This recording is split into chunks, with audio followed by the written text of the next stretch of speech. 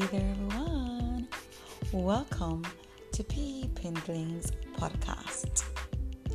Don't you be confused with whom people say you are and who you know God says you are.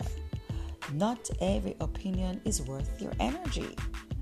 There are always those people we come across every day who have the gift of getting on our nerves. But the good news is, we are in control. They can't gain access to our happiness unless we allow them to. So, there is no need to fight meaningless battles. When you know who you are, that is enough. You don't have to explain yourself to people who aren't adding value to your life. In fact, when you know the all-knowing who lives within, you don't need to know further.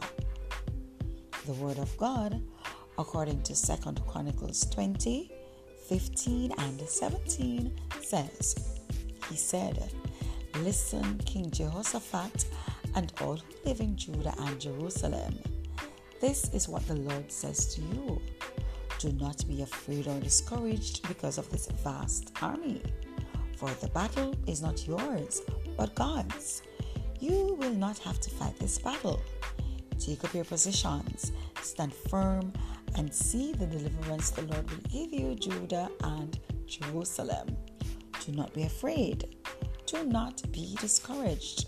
Go out to face them tomorrow, and the Lord will be with you." Bye.